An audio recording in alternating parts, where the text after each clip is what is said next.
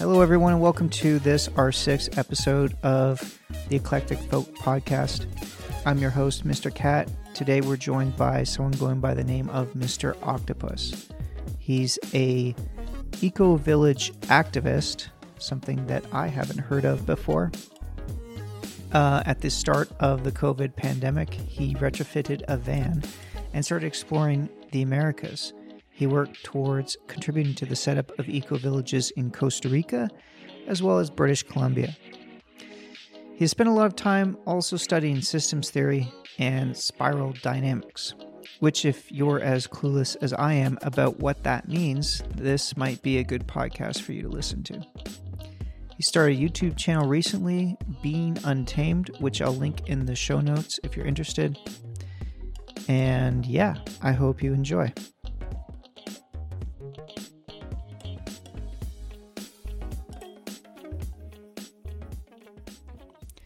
Hello, welcome back to the Eclectic Folk Podcast, and I'm joined today with our guest, Mr. Octopus. So, Mr. Octopus, why did you choose the name Mr. Octopus, if I may ask? Do you like octopuses or octopi? Yeah, it's funny. I don't typically identify with animals and stuff, but there's always that question of what animal you would identify with, and that's something that always kind of came up. They're intelligent creatures. They seem like aliens. I kind of feel like an outsider in this world. So. Cool. I've always admired the octopus too. They do seem like aliens. They're really intelligent. They feel empathy, I think. Have you ever seen that movie where like this diver in South Africa? Octopus teacher. Yeah. That was a good one. That was really cool. Yeah. And I don't eat octopuses anymore as a result. So, Mr. Octopus, could you maybe briefly introduce yourself, please? Who are you, where you come from, and what are you doing before we go in more in depth? Yeah, I grew up in Ontario, in Kingston, Ontario. Been playing guitar for a while, engineering, doing like software simulations engineering. Been involved in kind of a solutions-oriented activism for a while now through resource-based economy or zeitgeist movement. It's really like invoked me to seek through engineering and systems theory and try to find more solutions to this world in many ways through this time. So yeah, through that I'm doing digital nomad, living in my van that I just built and down in Mexico at the moment. Right on, cool. So you grew up in Kingston, Ontario. Did you live there all your life? Yeah, it's kind of interesting because I lived there and then I went to university there as well. And now I'm much more worldly than I used to be. Where have you gone since then? Just through the Americas, really. Yeah. So what possessed you to... I want to come back to the whole systems theory thing too, because I don't know if I fully understand that, and maybe my guests don't either, but...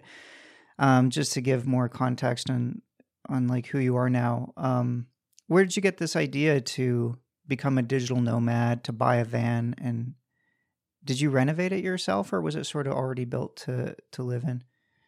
Yeah, I renovated it myself. Definitely screams engineer's bus. There's lots of things that flip out, and it's a little transformer kind of. Oh, that's really cool. Kind of want to see it. Yeah. But yeah, I feel like COVID was a big game changer for a lot of people, and some people, repressed more and stayed inside more and traveled less. But some people are doing the opposite, so it's a big opening for me. I was also one of the ones who did the opposite. Although I didn't, at the start of COVID, I also had the traveler's bug. I was planning on traveling, doing a round the world trip actually that year, but obviously COVID had to stop that. So I did a round the country trip, and I thought about buying a van and renovating it, but I'm not super handy and I wanted to get better at it. But I just was like, I want to travel now. I don't want to wait. I have to go right now. So I ended up buying a travel trailer, and I drove across the country and explored the country in a travel trailer with like a pulling it with like a F-150 and a Ford F-150. So I totally get that. Was it hard traveling internationally at that time? I was a little worried, but like Mexico is super open, and it's been easy. Were you only but you went to like Central America too, didn't you? Yeah, all the way down to Nicaragua, and just running away from the rain at the moment. Were you ever concerned? Because was this during sort of like the height of COVID, or was this more recently? So yeah, I moved into the van at the beginning of COVID. I built it, and then I moved to BC. So spending that first winter in BC in the van wasn't the greatest, but I know. Yeah. I did the first winter in the travel trailer, and then after that, I put the trailer in storage when it's cold, and I just find a sublet or something. It's way more comfortable. Yeah. But yeah, it's really interesting how things happen, because like immediately after building that van, I started working on other like eco-village startups and other projects, which seemed to align so much with like the resource-based economy and other activism stuff I was doing. Seems like a lot of people are looking for a new way of life. So. Okay, so let's get into this activism stuff you're doing, because you've referenced that a couple times. What activism stuff are you doing? Yeah, it's definitely multifaceted. Like resource-based economy, you might be able to. Some of your guests might be familiar with, and there's this like. Let's assume that they're not. I have a very wide array of listeners who, most of them, I mean, many of my guests are not particularly technical. I've had like kind of like most recently, my guest was a journalist, for example. Yeah, the Zeitgeist movement was like a documentary that really went viral a decade or so ago. Yeah, I kind of recall that. Yeah. And yeah, they definitely spurred that movement of trying to create like a new economic system, new socioeconomic system. But at the beginning of anyone's activist career, it seems like, oh, this is the solution. I'm going to go for it and fix the technology, or fix the economic system, or fix the political system, or they'll look inwards or whatever. So it really, you come to realize it's just every single facet of society we have to kind of re-question. So in part, like those eco villages, they are just like creating, you can think of it like creating every aspect of society again in a little like parallel society, however you want to do that. Oh, that's really awesome. So if you're doing this kind of activism full time, but are you also able to collect payment for the work you do? Right. So I'm still working as an engineer on the side. Oh, okay. Or like as my full-time thing. Right. Okay. Okay. So it's sort of like a passion project, the eco villages and such. Yeah, it's the culmination or the output of a lot of, research and trying to get things to work in the old system, and then realizing it's just a lot easier when you live communally and you can just create projects and have other events and not have to, really interface with that old world of liability and buying stuff. I'm honestly pretty sick of that shit too. How does like an eco village, like the kind of thing that you're working on now, differ from the sort of like hippie communes of old, of like the 60s and 70s? Yeah, I feel like they were like the pioneers in that, but they had no one really to like establish any foundation, or they didn't have the science of it, or all the ecology science and stuff was just kind of starting up then, and the psychedelic renaissance, all these things. So now we have that as a little bit more established basis to build from. So yeah, there's just a lot more like practicality with it, but there's many ways that they differ in terms of like, you can have more of a smart village, some people like to call it, which is a little bit more like tech involved, a little bit more.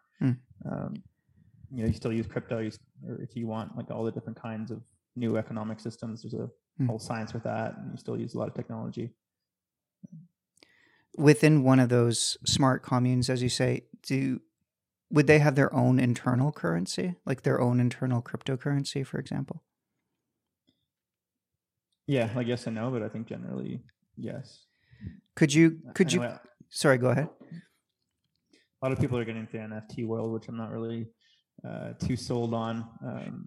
and even with crypto in general, I'm like slightly skeptical on how much people are just using it like an investment. It's like it has potentially the option to redesign our entire economic system, but people are just looking for like capitalism 2.0 and just to get another stock market. So yeah, I haven't dived into that world too much. I see. Yeah, I think the intention of it, like Bitcoin, was intended as a act of rebellion against the bank bailouts of 2008. Many believe, but because I think of the nature of so many cryptos as a deflationary currency rather than an inflationary one, it kind of incentivizes like not spending, but holding, because the price will just continue to increase.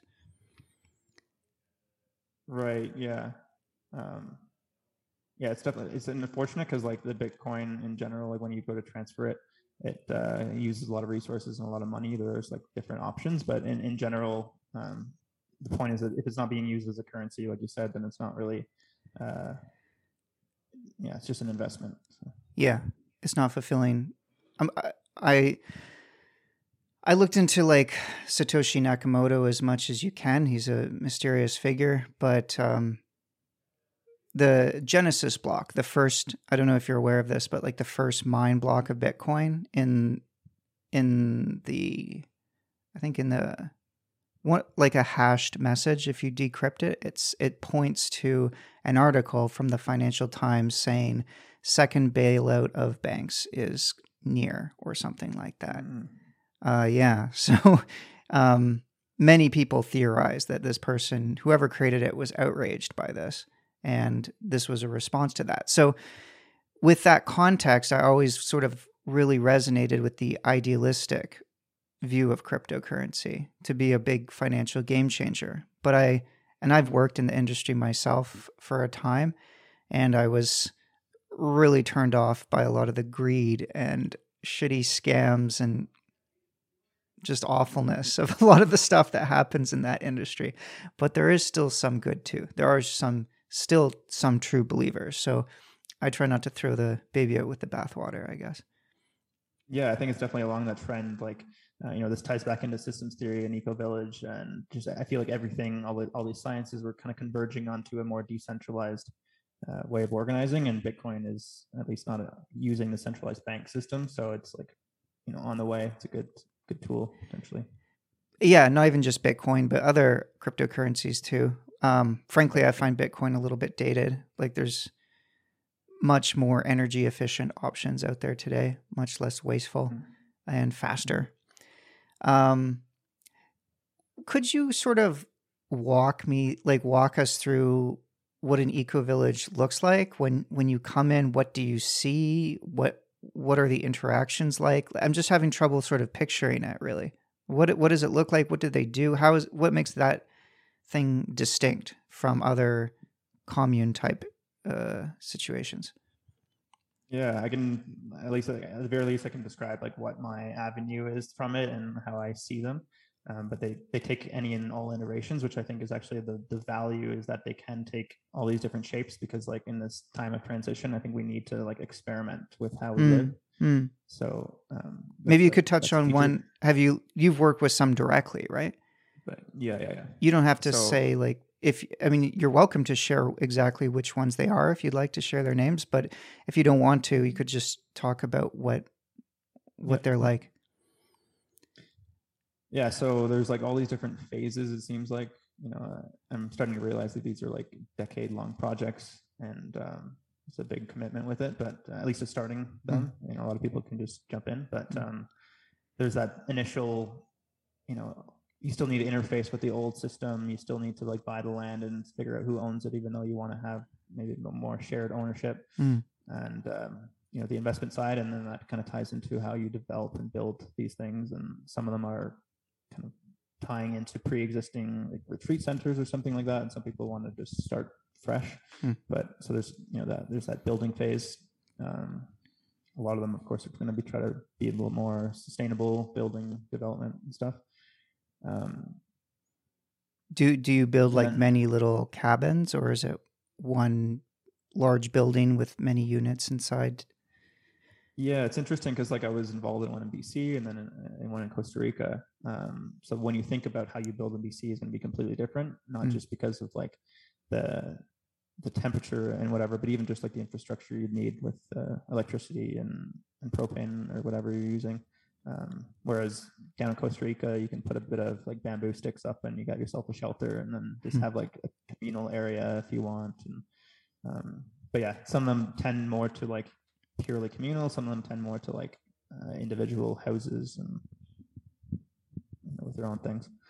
Um, but yeah, and then typically they're going to have some kind of like business model. Like it could just be like a group of digital nomads coming together and there's no real business with it. But a lot of them are going to be retreat centers, or there's one in Bali that I'm kind of interested in. It's a little more school oriented. So parents would come there with their kids to bring them to the school, and the parents would work there being a digital nomad or in the school, which I think is a good model. Are these like the one in BC or the one in Costa Rica, are they centralized? Like, is it a small group of people who own it and own the land, own the property, or is it like people buy in and it's sort of distributed equally amongst all constituents or people living there? Yeah, there's definitely pros and cons to each. Like the one in BC, it was more like you owned a share in the company, which I think is at least fair. Like the company itself would own the land.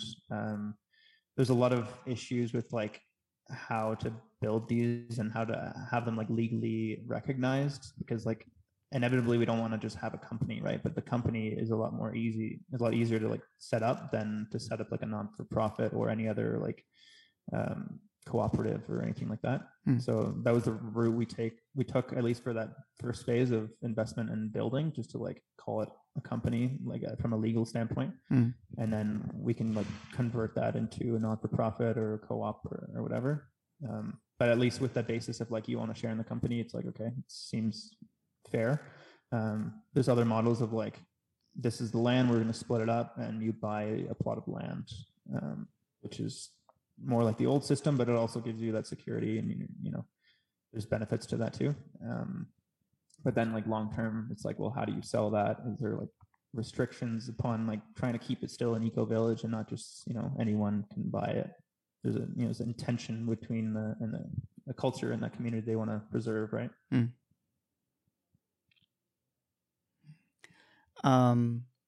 If you were to start an eco village today, what would the first step be? Let's say in Canada, for example.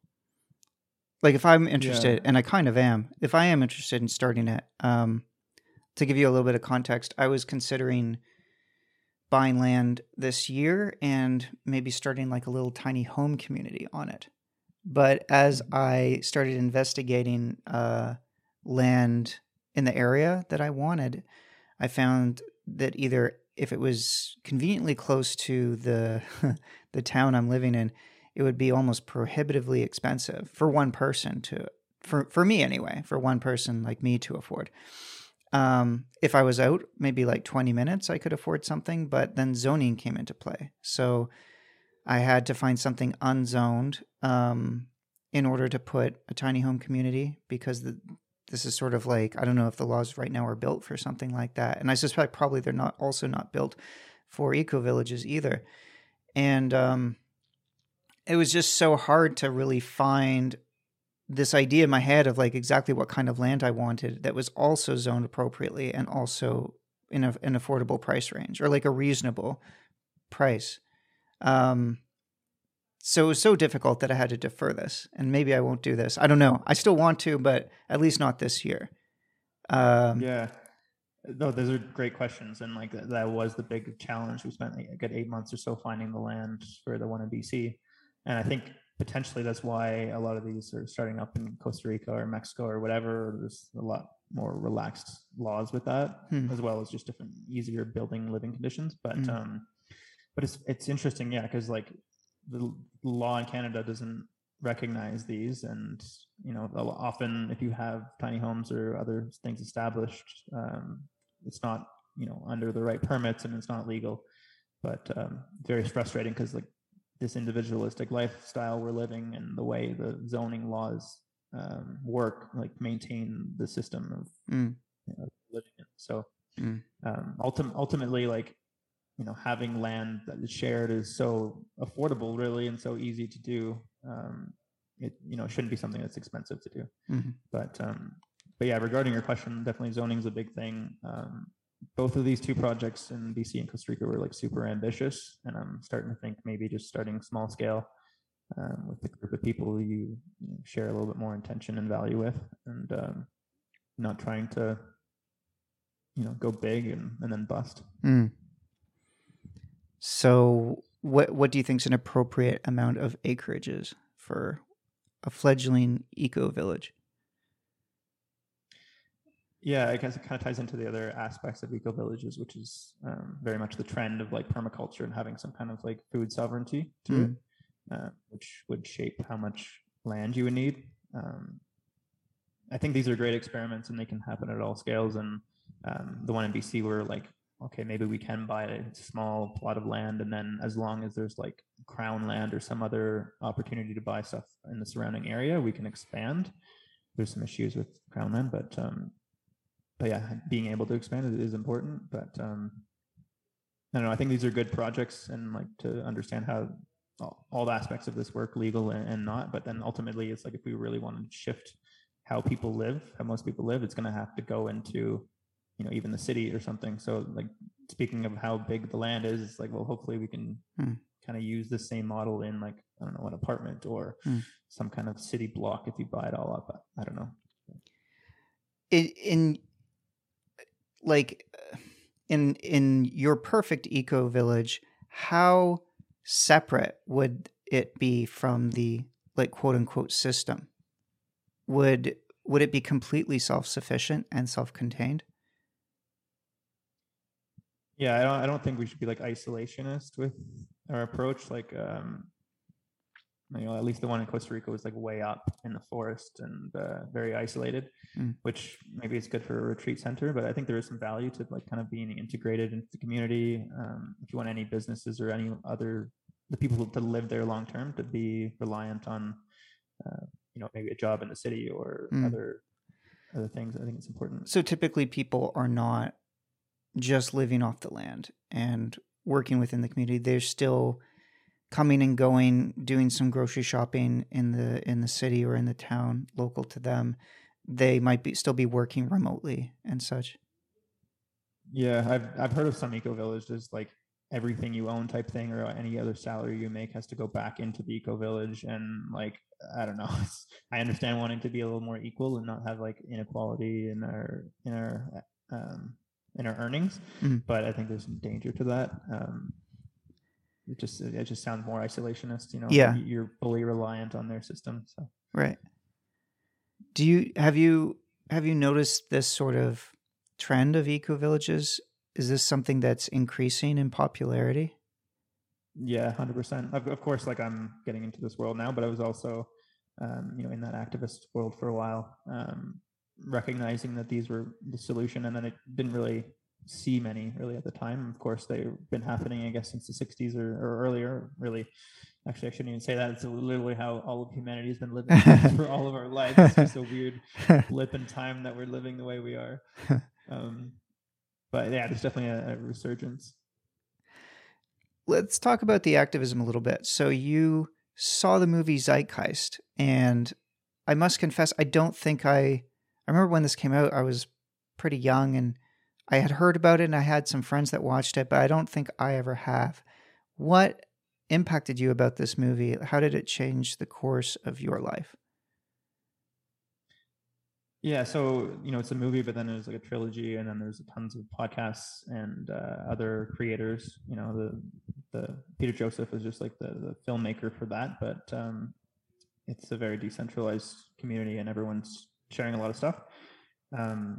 So it's hard to pinpoint any specific moment, but yeah, I view it just as pivotal as systems theory or as like spiral dynamics, which we can get into too. Is just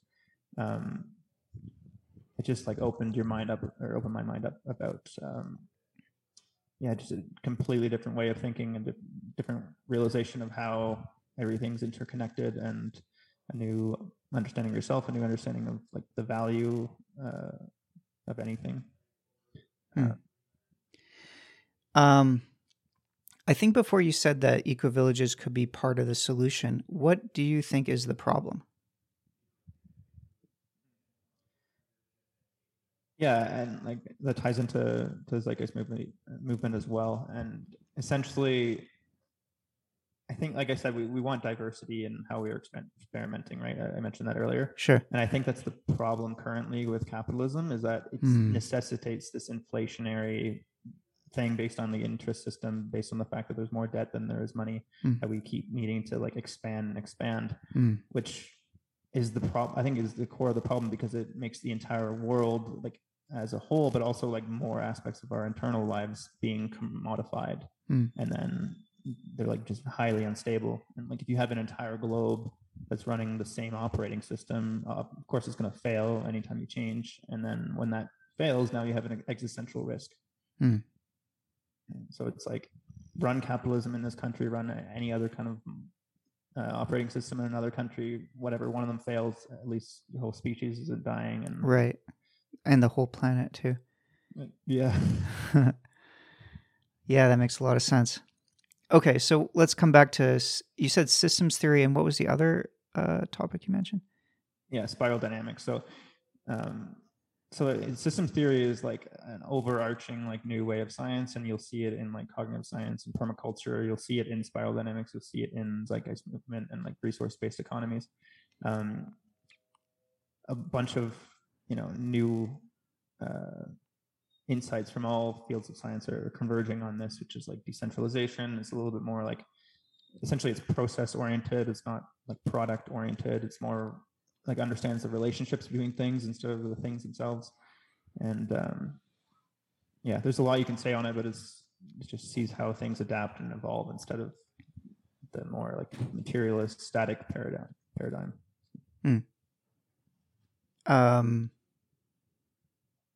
Do you study that yourself? Yeah, so I'm working in simulations engineering, which is systems theory. Like systems theory came from a lot of places, from biology or ecology or electrical engineering.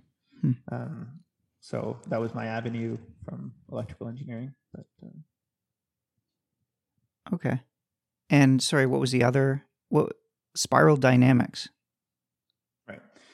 Yeah, these are all very big topics. But as a quick description of spiral dynamics, it was developed by like a psychologist and a sociologist, and probably a few others. But so essentially, it describes like the levels of development and the ways we get stuck in certain paradigms and certain traps along the way. But it's brilliant because it shows it both in your psychological or like your individual state, as well as like how society develops. And I think since then, it's further described into just like an idea can be stuck in this certain paradigm, a certain value system, right? And then, as an individual, we're just a collection of ideas, or as a society, we're also just a much larger collection of ideas.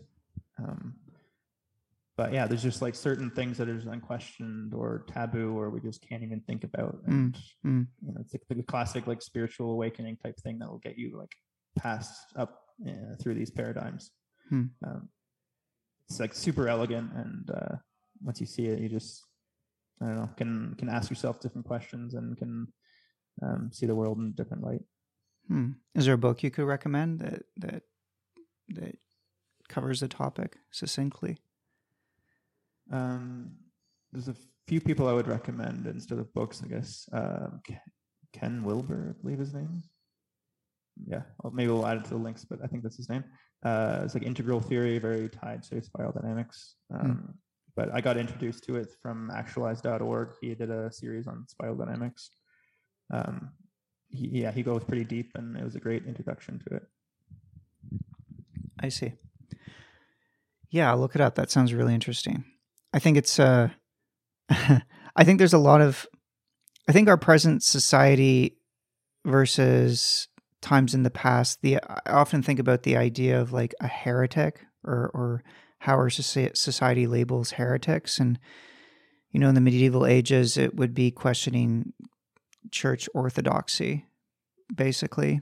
There was a religious movement called the Cathars that were systematically annihilated by the church, who were really practicing a kind of more free and open spiritual Christianity at the time, as I understand it, although I'm not an expert. And we've replaced the word heretic today with different words for essentially thought crimes, I suppose, or just not agreeing with the way the system, I think, thinks you should be thinking. So I think about this question a lot, and it sounds like it does sort of tie into what you're talking about. Yeah, that's a good point. Because with spiral dynamics, like essentially, if you want to transcend these paradigms, there's a certain aspect that you need to like reject the old paradigm, but then not like entirely reject it, like you said, not like throw the baby out with the bathwater. Sure. So there's this common analogy of like the pendulum with spiral dynamics. So you're going to go from like one extreme to another. One of the most predominant ones is like the individualist or collective like pendulum going from both sides. So yeah, he'll just reject this collectivist, be hyper individualistic, see that that's not working, and then just go to the other side of the pendulum. And like ultimately, it's like we don't want to be trapped in these ideologies. So like hopefully we'll just like kind of end all these extremes that we're getting to, not to be centrist, but just to like just to be able to integrate and transcend these better. I just think in my perfect world, I would like to see sort of monolithic states or even monolithic social constructs, as you say, decompose and like have a diversity of societies being able to flourish who operate on different principles and have different values. I think that would be best for humanity. What's your opinion on does that sort of vibe with you? Yeah, absolutely. I don't know. We have this like myth of progress that we want to get everyone on the same board, and like there's some value to be able to like communicate across cultures where like in the past you couldn't. But I think from like an ecological and like resilience standpoint, like we need to be experimenting. We need to like be vastly different, and I don't know. We don't have to agree because I don't know. There's so many different things humanity is working on. Yeah. Do you see the mainstream system as an oppressive force? Like, do you think it will be possible to forge distinct societies within it without it being shut down? In terms of like mainstream, in what way? Like the mainstream system, like the system, the global hegemony. Right. Well, just say, for example, in Canada, the Canadian state, like the Canadian state, if like, do you think that all parallel systems, parallel societies can exist within that state and flourish without being suppressed? Yeah, there's a bunch of interesting ways that you can suppress change.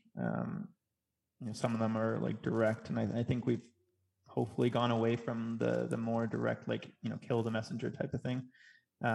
There's just so many other ways we're stifling change, and like we talked about, even zoning, which is just a small thing, but it's like they're going to come with guns or some kind of threat of violence if you try to fully question the system. But I think more like insidious is like just completely wasting our time with like 40-hour work weeks that don't do anything, and just wasting our time with like the distraction or attention economy.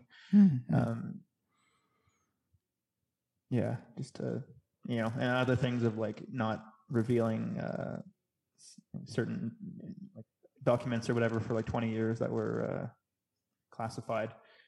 That just prevents the generation that was relevant for whenever that happened to really act on it. Yeah. So yeah, these are just like more insidious ways. Yeah, no, I think when I think of how like the state might suppress parallel or alternative societies, I'm not really thinking necessarily through violent oppression or calling in the army. But I think if it comes to that, like at the end of the day, if you're just saying like, I own this land, whether it's zoned one way or not, I'm going to do my own thing. I'm going to build my own society there. Or like, and if people want to come without coercion, like in my opinion, It's no business of the state. But if you try to go against it, like police will come, maybe. If you resist the police, force will be used. So the threat of violence is sort of implicit if you Yeah. if you go too far against the grain, I guess, or if you disobey the laws. Yeah, like it's interesting because like there's a certain reason why these laws are there, right? Like if you have a piece of land and you're trying to sell it, well, you don't want to have it just some hack job of a house built that's going to like collapse or be asbestos or something, right? Right. So there's certain reasons why like we want to have like certain regulations, but like it's refined us so much into a box of like, oh, it's just about buying and selling. It's just about property. Like we all know, right? The laws just keep moving closer and closer towards like the elite's value system, right? Their way of thinking.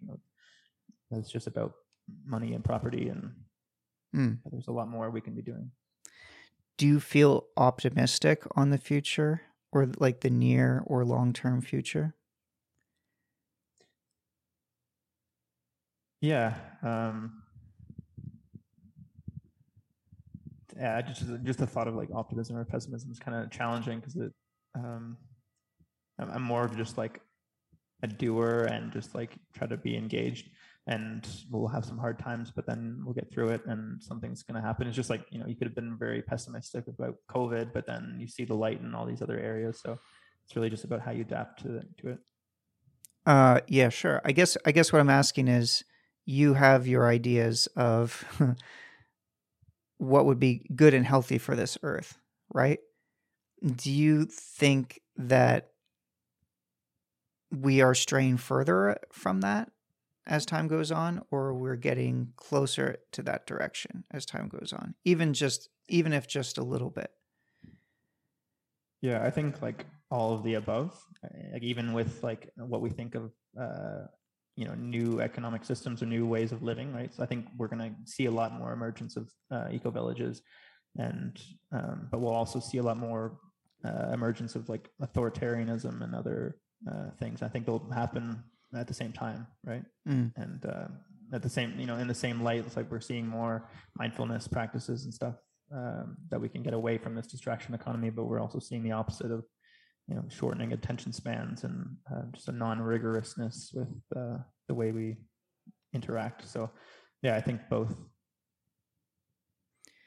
That's a good answer. If a person was curious about living in an eco village, what route should they go? Like, how could they go about finding one that aligns with their interests? Are there many to choose from, or is there just a few in any given? Yeah, like I mentioned, like some of them are very ambitious and they're large scale, and some of them are just very small scale. So if you have the means or the knowledge to just do a small scale homestead kind of thing, could be very interesting too. But also, like I mentioned, it's essentially like we're redesigning all of society. So you can think of like every single part of society, from caretaking and education and permaculture and whatever life support we need, right? So like, there is some ability for anyone just to like pick up these kind of new emerging skills, like it's not like a job, but it's kind of like a certain skill set of knowledge that's it just seems a little bit more like a new paradigm of these old jobs, if you know what I mean. So yeah, if you just like focus on that, I think you'll be like valuable to these eco villages, and then you don't really have to worry about like that sense of security of like, where's my house going to be or where I'm going to land. There's just something comforting of knowing, okay, I'm valuable to this cause, and I'll find something. But how do you find an eco village in the first place? Is there like some sort of website with an aggregate of options? Do you just go on Google or whatever search engine you use and just search out like eco village near me? Yeah. I knew the first one from BC was from the podcast, and then just word of mouth for the second one. But there's definitely lists of existing and established eco villages. I'll share you the link later. But of course, a lot of them aren't going to be on there, and a lot of them are just emerging right now too. And will you yourself be living in one, or are you gonna continue the nomadic life in your van? Yeah, I think long term, like I kind of touched on like the school model of an eco village. I think that's where I'm going to start putting my energy. That's like it's definitely a land-based thing, right? If you're doing like an educational model, but there's also other avenues of that, of doing other like wisdom practices that are more like kind of adult school. You can think of it, just education and awareness about like a new socioeconomic system, as well as just like doing the engineering for a lot of these eco villages. So like, to answer your question, I think I'll probably jump around for a while, living in my bus for however long, just helping facilitate these eco villages. That's kind of the point. So with the one in Costa Rica, how did you discover that one? How did you end up working with that one? And do you speak Spanish? Was language a barrier at all? Oh yeah. So like, one thing about Costa Rica is just full of Canadians and Americans that have bought up land, which is like questionable, but also, I don't know. I'm not going to get into that. It's probably okay. Yeah, it's already happened. So yeah, for the local team, the language barrier wasn't a problem, but for traveling, yeah, of course. And yeah, I found that out just kind of very coincidental. I more or less moved away from the BC project and realized it's not my path and wanted to do other things. And then, yeah, it really wasn't that long. And I was just doing some yoga in Kelowna, BC, and just met a guy and he just talked about how he has friends doing pretty much the exact same thing I was already doing. So just, yeah. And you just went there? And then, yeah, I think actually, so you mentioned how do people actually start living in these eco villages? Like, it's funny because van life was a big trend, and now it seems like the trend is eco villages. And like, it wasn't planned, and it wasn't even my plan when I built my van. But I think that's such a way to be adaptive, to live within your means, right? To like own a house and be comfortable without paying for much, but also be adaptive into what city you want to live into. And that's what allows me to move around, explore these projects. So did you drive all the way to Costa Rica from British Columbia? Yeah, long story short, yeah. How is it? How is that? How is it like doing the van life thing in Central America? You said also you were in Nicaragua too, right? Yeah, a lot easier in ways than I thought.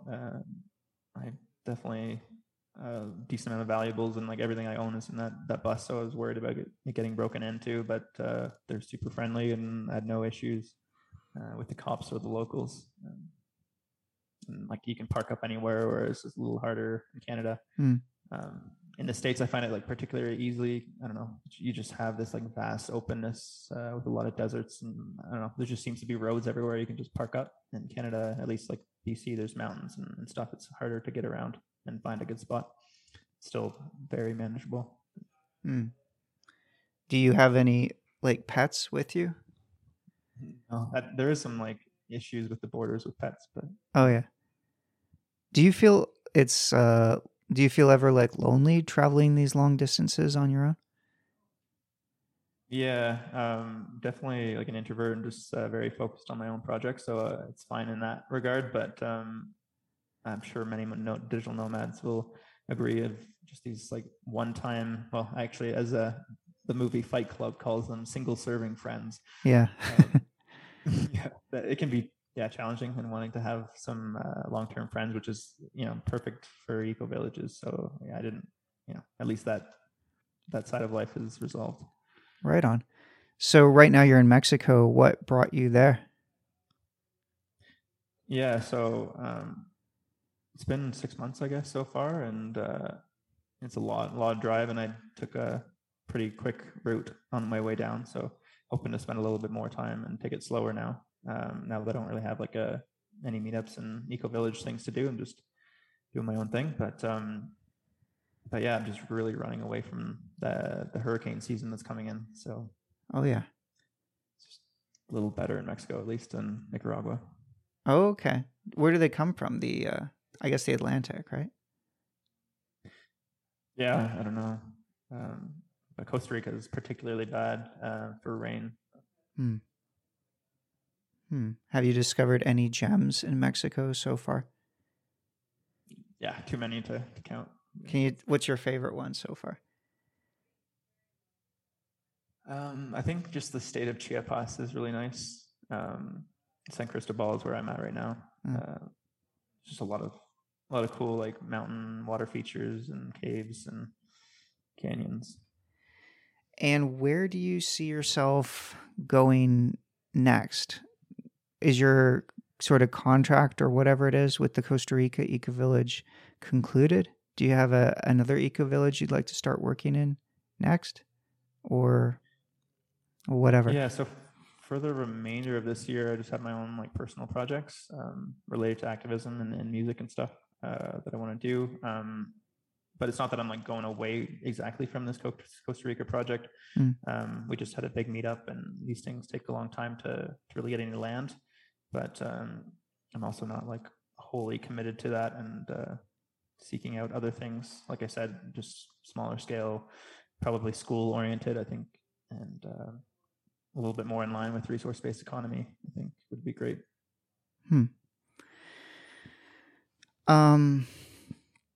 What do you actually do for the eco villages? Like, what do they bring you on to do? Yeah, so I mentioned like all the different phases, right? So as an electrical engineer and doing the work I do, I can definitely build a lot of the green tech and other stuff. It's a little bit more interesting in Canada, a little more challenging. You kind of need a bit more engineering skills to do that, like I said, instead of just a few bamboo sticks. But yeah, like I'm involved in many like kind of communication practices and other things of team building and just like planning regarding the systems theory and other things that we can get into. But so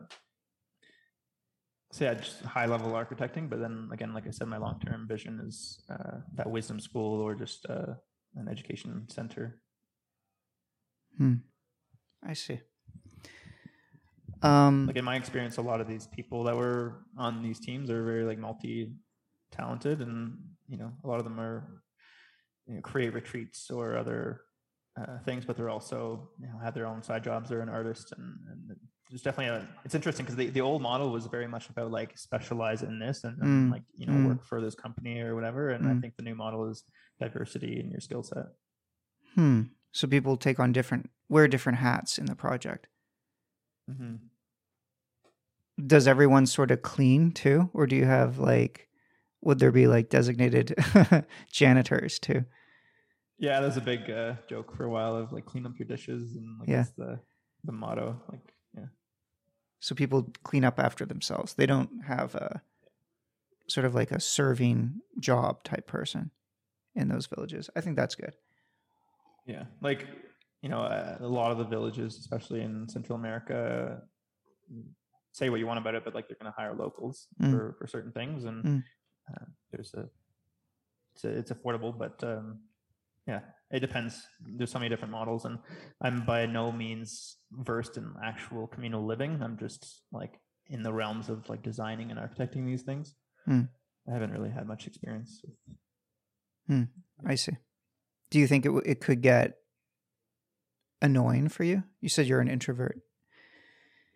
Yeah, I think there's a good benefit of having your own space and having like an eco village that still tends or like works well with introverts, and you have your own space, whether that be your own house or not having to go to communal meals. But, yeah, I don't see that as a problem. But yeah, I'm also like more of a ambivert or extrovert in the right circles and introvert when I'm not in the right circles. Sure.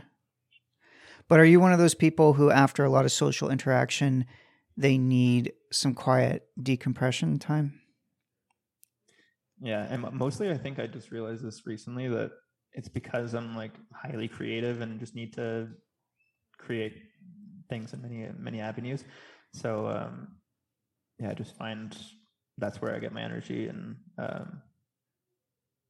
yeah, excitement from, and like motivation from. So maybe it'd be different if I'm like actively creating and have a good solid team doing something good. Cool. Well, you've made me very curious about eco-villages. Maybe I should try looking one up in my area and seeing if I could. I actually think I know of one. I know someone who, I don't know if it's an eco-village or if it's commune, and I'm still not sure if I'm aware of where the distinction sort of begins between those two things. Like, is the eco-village sort of like what makes it eco? Where does the eco word come from? It's not just marketing, right?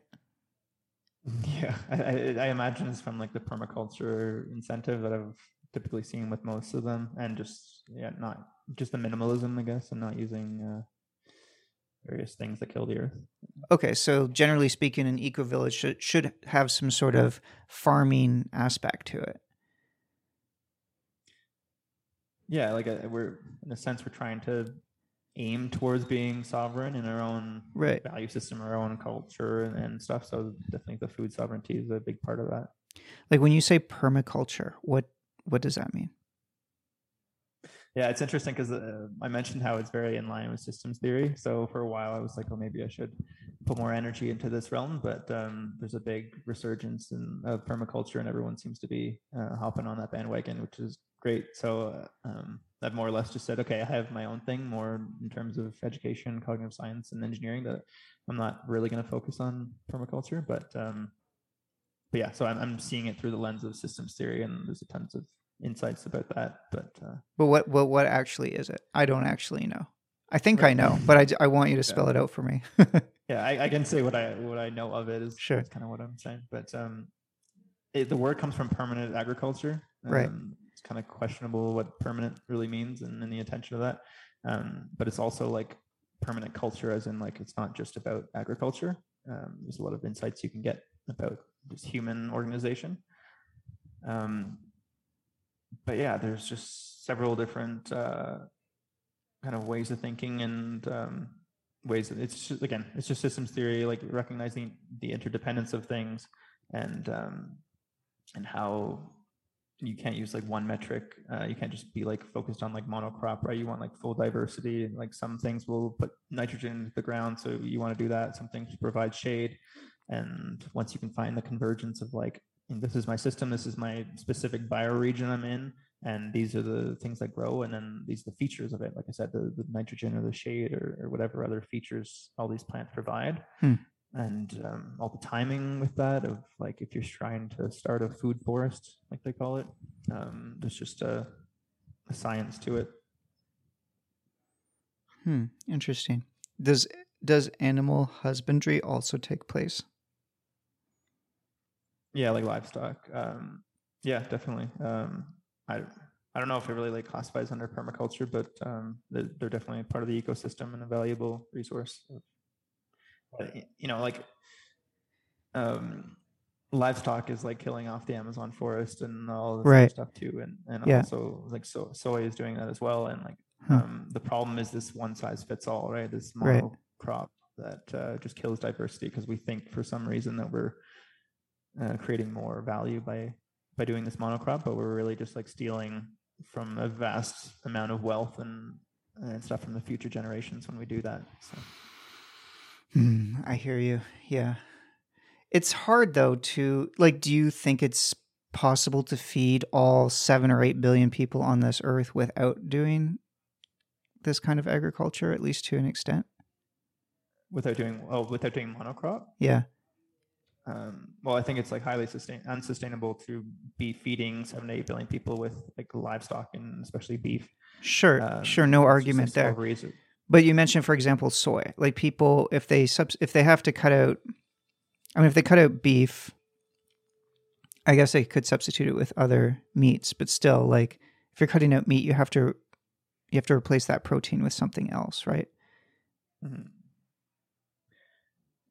Yeah, like it depends how you ask the question, because like right now the way 7 or 8 billion people looks is like they're living in cities, which is that necessary for 7 to 8 billion people? Maybe. And then if you live in a city, you need to like ship in all your stuff and be non-resilient in that way. Do you think it would be, I'm just asking, but do you think it would be better for the earth if people were more spread out evenly across the arable surfaces? Or is it better for the earth that people are actually mostly condensed in big cities and that there's not as much people living in rural settings? Yeah, it's very hard to like measure the impact. Like some people say that the city is a lot less resource intensive because everything's right there, but then at the same time, other people say it's more resource intensive. Yeah, like definitely want to leave the natural areas for species to develop, but yeah, there's so many aspects to that.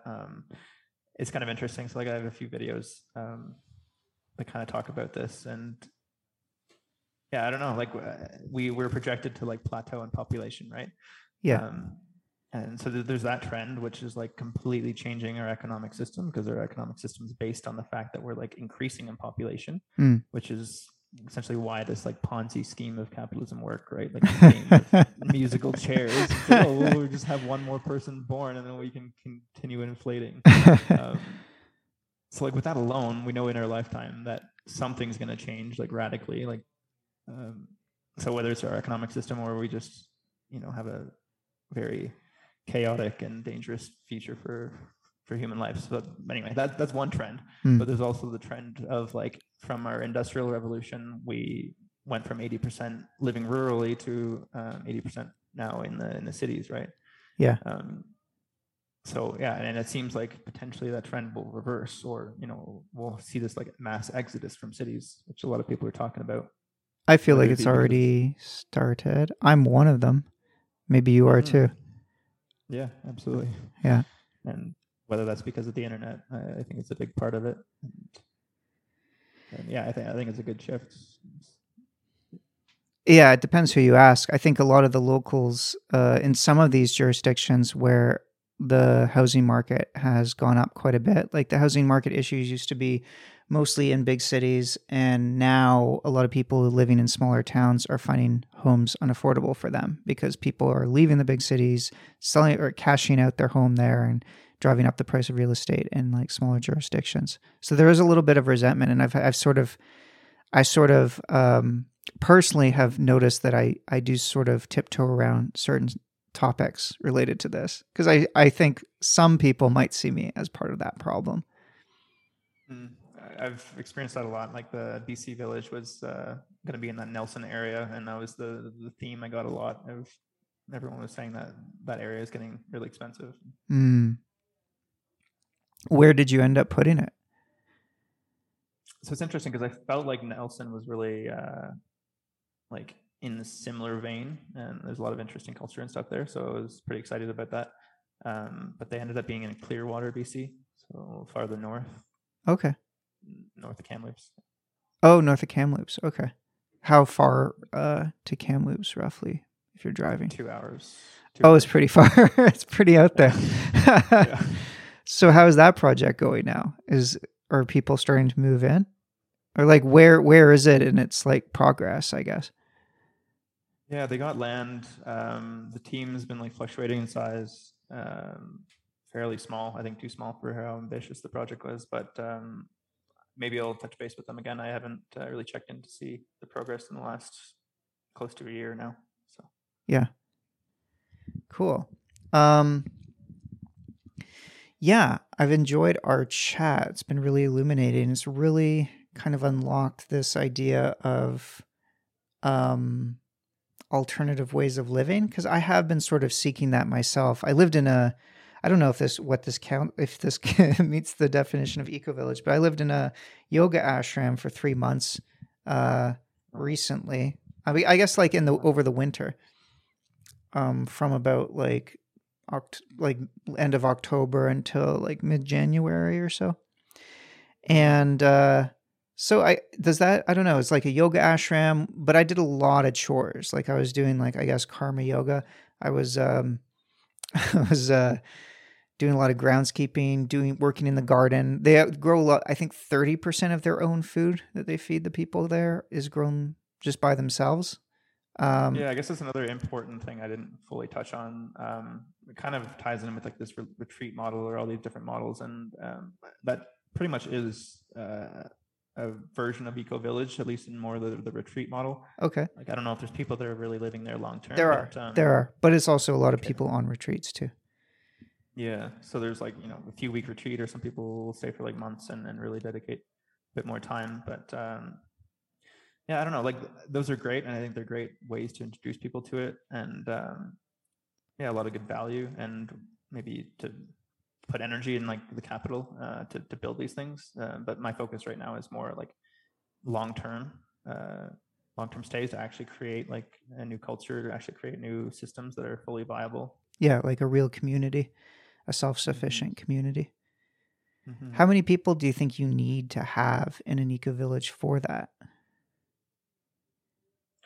Yeah, I'm not sure if it's entirely like a minimum, but I actually think there's more of like a maximum. There's a classic Dunbar number of 125 or 150 people that you can like interact with face to face and remember them, and it just creates this social bonding, right? Right.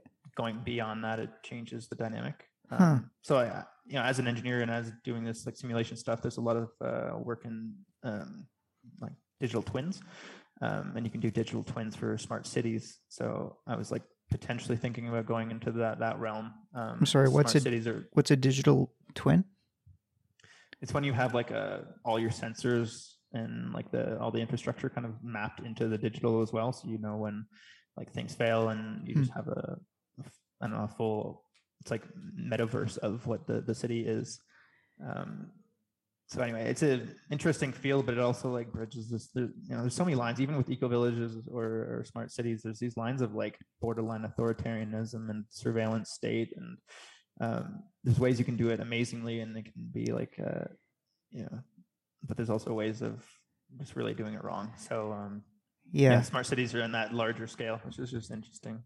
Yeah. Huh. What's an example of like a smarter city? Like China has tried to just like say down, like just plot this is a city we're building all the infrastructure from scratch, right, which tends to be like, they're like, oh, let's make it all high tech and integrated. It's cool, but then it's like, it's not immersion. It's not actually a city. Like, I know we don't have that much time left here, but Jeffrey West has a book called Scale, and it's brilliant. And he describes how like everything evolves over time, from natural organisms, and like everything from bacteria to humans and other animals, right? And it shows how with like how things scale and how things die and all this processes, right? And it shows how a city essentially scales like natural organisms. So in a way, like a city kind of exists, whereas like he mapped that same scale over like corporations and nation states, which are kind of in that same realm, but they like don't evolve at all like cities. So what I'm saying is like a city's emergent, it exists, it's like a living, breathing thing. Nations and corporations are just like intellectual myths that we've created, right? So to think you can just like immediately plop a city and think it's going to be fully integrated is kind of laughable. Sure. Although I've been in some of these, like I lived in Shenzhen briefly, which is right on the border of Hong Kong. It was built from scratch in the 70s, basically. It was a small fishing village. They made it into a special economic zone, and it became like one of the top 5 biggest cities and biggest economies, like city economies in the country. It's a beautiful city. It's not really sustainable, like it is car centric, but almost all Chinese cities are these days. But as far as Chinese cities go, it's probably my favorite as a place to live. Yeah, they could be functional, but it's just like a hit or miss, I guess, if they're gonna work or not in terms of like the actual culture. Yeah. Long term. Yeah, and the best parts of that city are those sort of the oldest parts that were sort of already there. At least the bones of them were already there before they started building. The rest is sort of a grid layout. Not my favorite. But yeah, you have another meeting coming up, so I won't keep you. Is there anything else you want to mention before we let you go? Yeah, like I've talked about very complex things from resource-based economy and spiral dynamics to systems theory, even a bit of like cognitive science and how these eco villages pop up. So there's a lot of depth to get into, and maybe we'll do more in the future, but I do actually deep dive into all these topics on my YouTube channel. It's called Being Untamed. So maybe Yeah, I'll link it Yeah, in. more I'll detail. link it in the description, and hopefully you can pass along some of the links to the other thinkers that you and I think it was mostly thinkers you mentioned, and I'll link those in the description too if anyone wants to look them up. I know I will. Sounds pretty cool. For sure. Yeah. All right, Mr. Octopus, go swim to your next meeting. Have a nice day. Thank you. Thanks for Nice to meet you, joining. Mr. Cat. Bye for now. Here.